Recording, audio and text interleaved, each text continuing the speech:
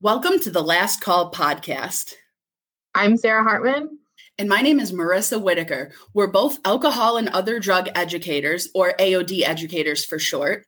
Our job is to approach substance use from a neutral stance based on science and public health. And we educate students to help teach them how to make healthy and informed choices.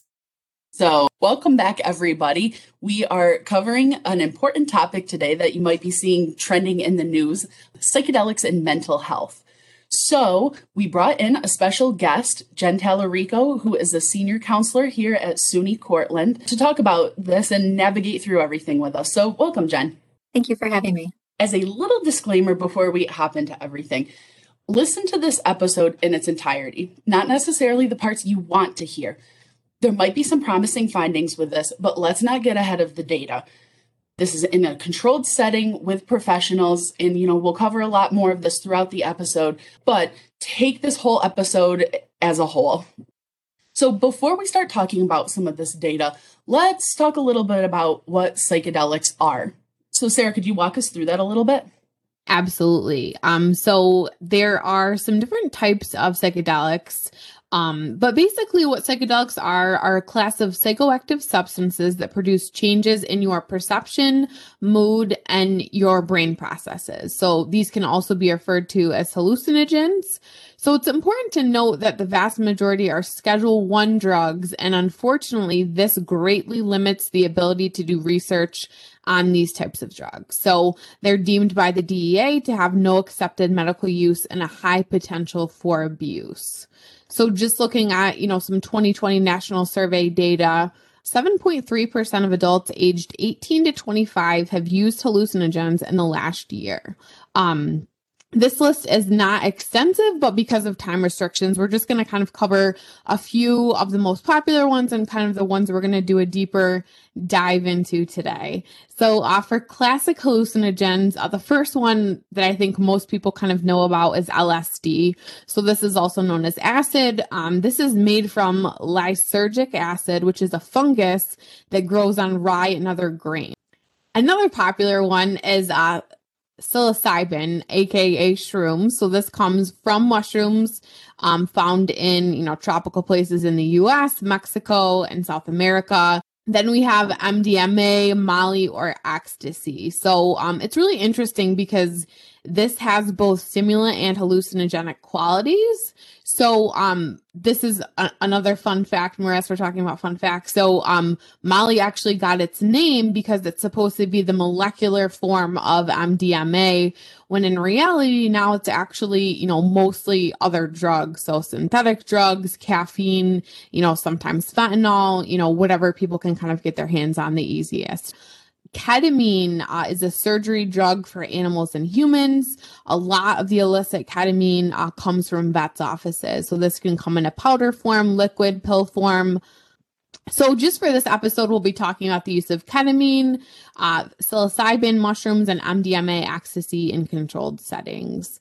So I just wanted to kind of add before we get into what the data says, it's really interesting too, because there are a lot of synthetic drugs that can exhibit hallucinogenic qualities, but they fall into the category of synthetic. I don't know, Jen, if you have any ideas about that, like synthetic.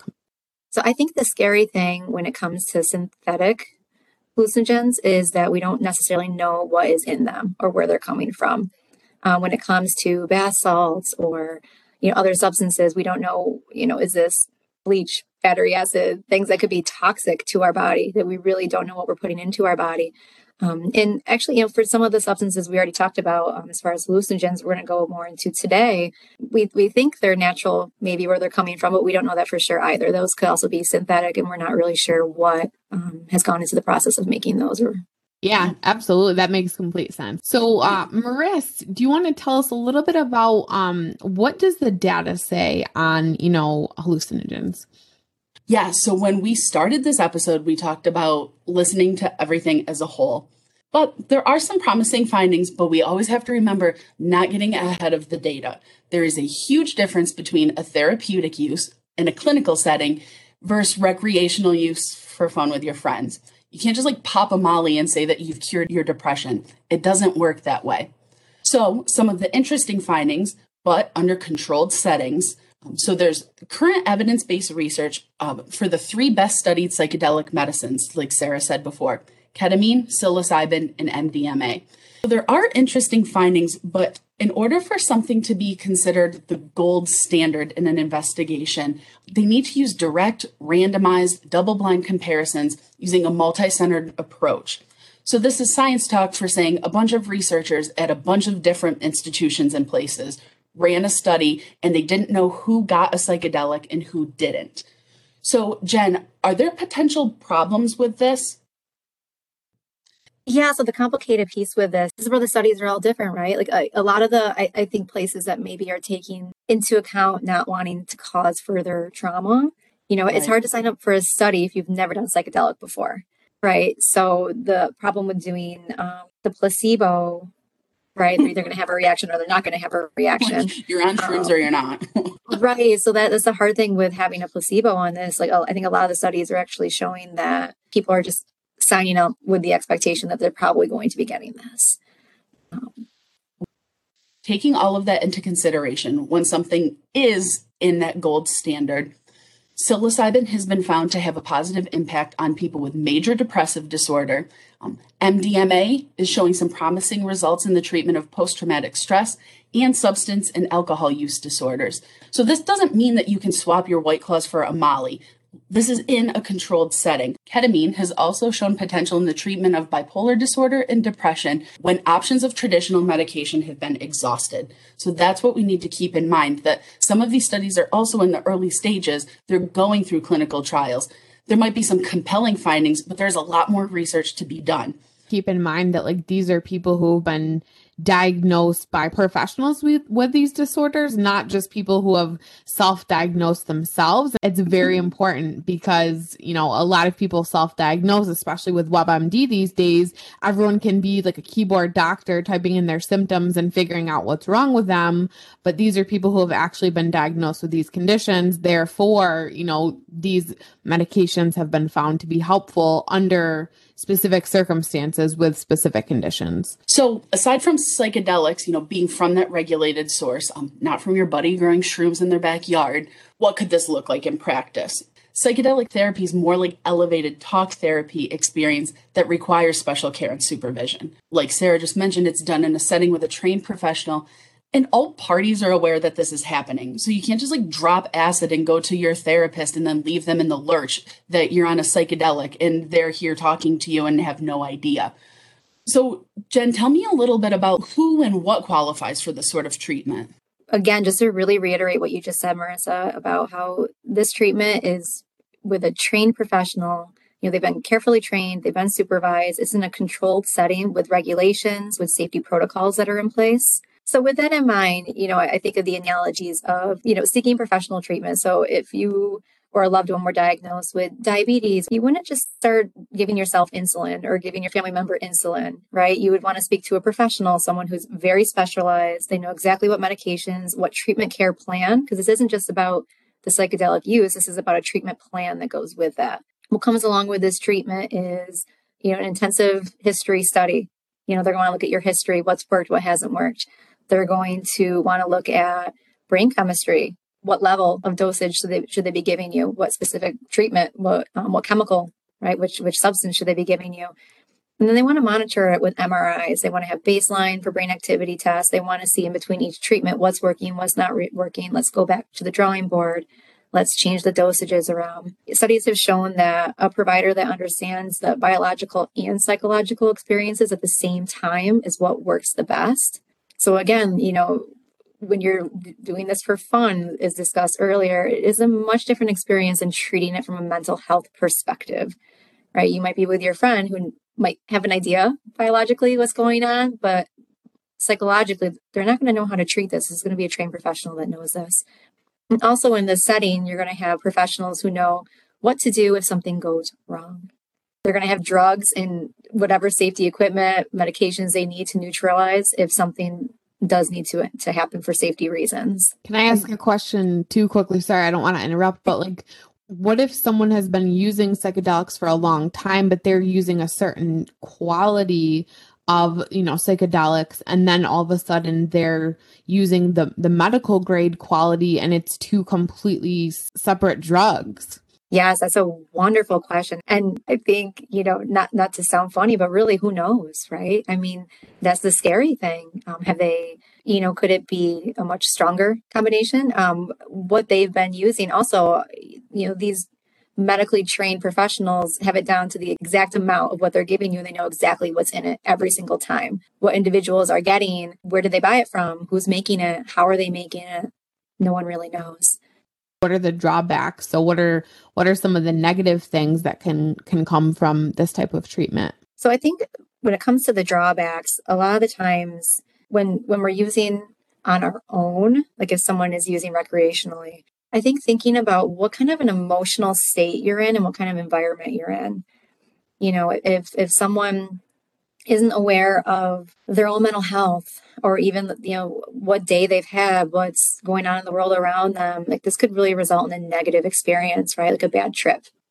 And a bad trip can last for a really long time. If someone has issues in their life with loss of control, taking a 12-hour trip might not be in your best interest. This could be a really traumatic experience in itself. I hear a lot that individuals are wanting a spiritual experience, or they're wanting to be connected with others. And I always think about, is there another way to do this, right? Are we putting the effort and time into finding a space where we can just put our phones down and we can communicate with each other, sit around a room and talk about mind expansion topics, right? Do we need that substance? And if we need that substance to connect with our friends or connect with ourselves, that's a sign of a whole nother issue, right? At that point, when we're looking at treating this from a mental health perspective in a controlled setting, we're looking at synapses firing and neuroplasticity and looking at healing trauma. It's not about how do we connect with others or connect with ourselves. So I think first really knowing what you're looking for, because if not, that could cause a lot of drawbacks in a lot of different ways. Also, risk of dependence. So even though physical dependence might not be as much of an issue with these substances, psychological dependences, again, if you're needing this to connect or feel a certain way, to function, and that can also result in some of those come down experiences. Some of these substances can hit you with high intensity. When you come off of them, it could be a fast come down, or it could be slow and gradual. It can lead to a sense of dullness or disappointment. You just had a substance in your system that elevated a lot of your experiences. It can lead to depression and anxiety. It can make it hard to process or function normally for a while. That come down, especially that slow process, you might be thinking you're feeling sober, but you're really not. Your cognitive processing is not where it needs to be. You're hopping in a car, you're going to class, you're really not functioning and getting, for safety reasons and for just taking in your environment is not happening as it should. And then also, I'm thinking the drawback, were people prepared for what came with their experience? Sometimes a lot of emotions come up, a lot of trauma can come up. In a controlled setting, wonderful. That's what they're looking for. They know how to deal with it. In a non-controlled setting, how risky? Does your friend or do you know how to handle when that happens? Also, I think it's really important I've heard a lot of experience lately with microdosing. And with that too, even if you're not taking a large amount, and again, are we measuring? Do we even know what we're taking and how much we're taking? But thinking about, okay, even if you're not full-blown tripping experience, what is the impact on your body in that moment? Coming to counseling, for example, too, with a counselor that does not know you're microdosing or using these substances can be dangerous too. I'm not trained. A lot of counselors are not trained in psychedelic administration, right? Just those clinical studies that are happening right now. We're not prepared to know how to navigate, nor would we want to. It could cause more trauma and more harm. Another drawback with recreational psychedelic use versus the clinical setting is it's still considered an illegal Scheduled 1 drug. So definitely something for individuals to think about is legally you get caught on the substance with this substance. What does that look like for you? What ramifications could be put in place either from a campus perspective, from a county legal government perspective? A lot to keep in mind.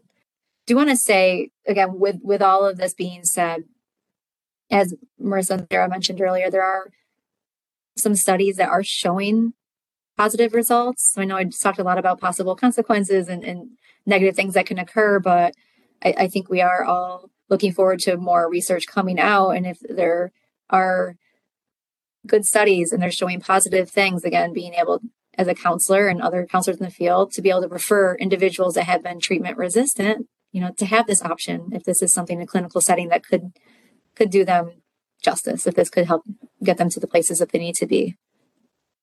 Yeah. Can I ask a quick question too? So like people's brains are all different. So even if there are like promising research studies shown, it would vary greatly depending on like the person and the condition, right?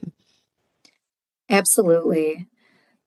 I think that this is why we're all eager as well to see what these studies have to say for different diagnoses, different individuals, different age groups, different cultural backgrounds. There's so many different factors that can go in place for this. So it'll be really interesting to see what the studies show and who might benefit from this, who may not benefit from this.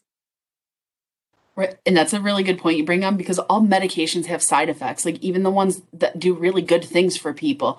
So what are the side effects of psychedelics? Do you respond well to those? And not everybody does, just how not everybody responds well to certain blood pressure medications. Not everyone responds well to cannabis when they use it. And the same goes for psychedelics too. And the research is new. Like this isn't longitudinal data of people who have been taking ecstasy, at a small dose every day for 6 years. Like these are not really used as a supplement right now. So it's not. Yeah, no, you're right. Yeah, the goal is to get them like off of it, like for good, not to like show you how you can use it for the rest of your life. So that's also really like interesting to think about. Like you're not going into these clinical trials to be taught like, hey, this is how, you use better. It's like, no, we're trying to get you off of it. That's the ultimate goal. Whatever's going on that we want to treat, let's treat that. So we just wanted to thank Jen so much for coming on today's episode. We really appreciated, having you here with us today. Thank you for having me. I think this is such an important topic, especially with our current trends and what we're hoping to see in the future. So thank you again for having me. And we will talk to you on next week's episode. Thanks so much. Bye. Bye.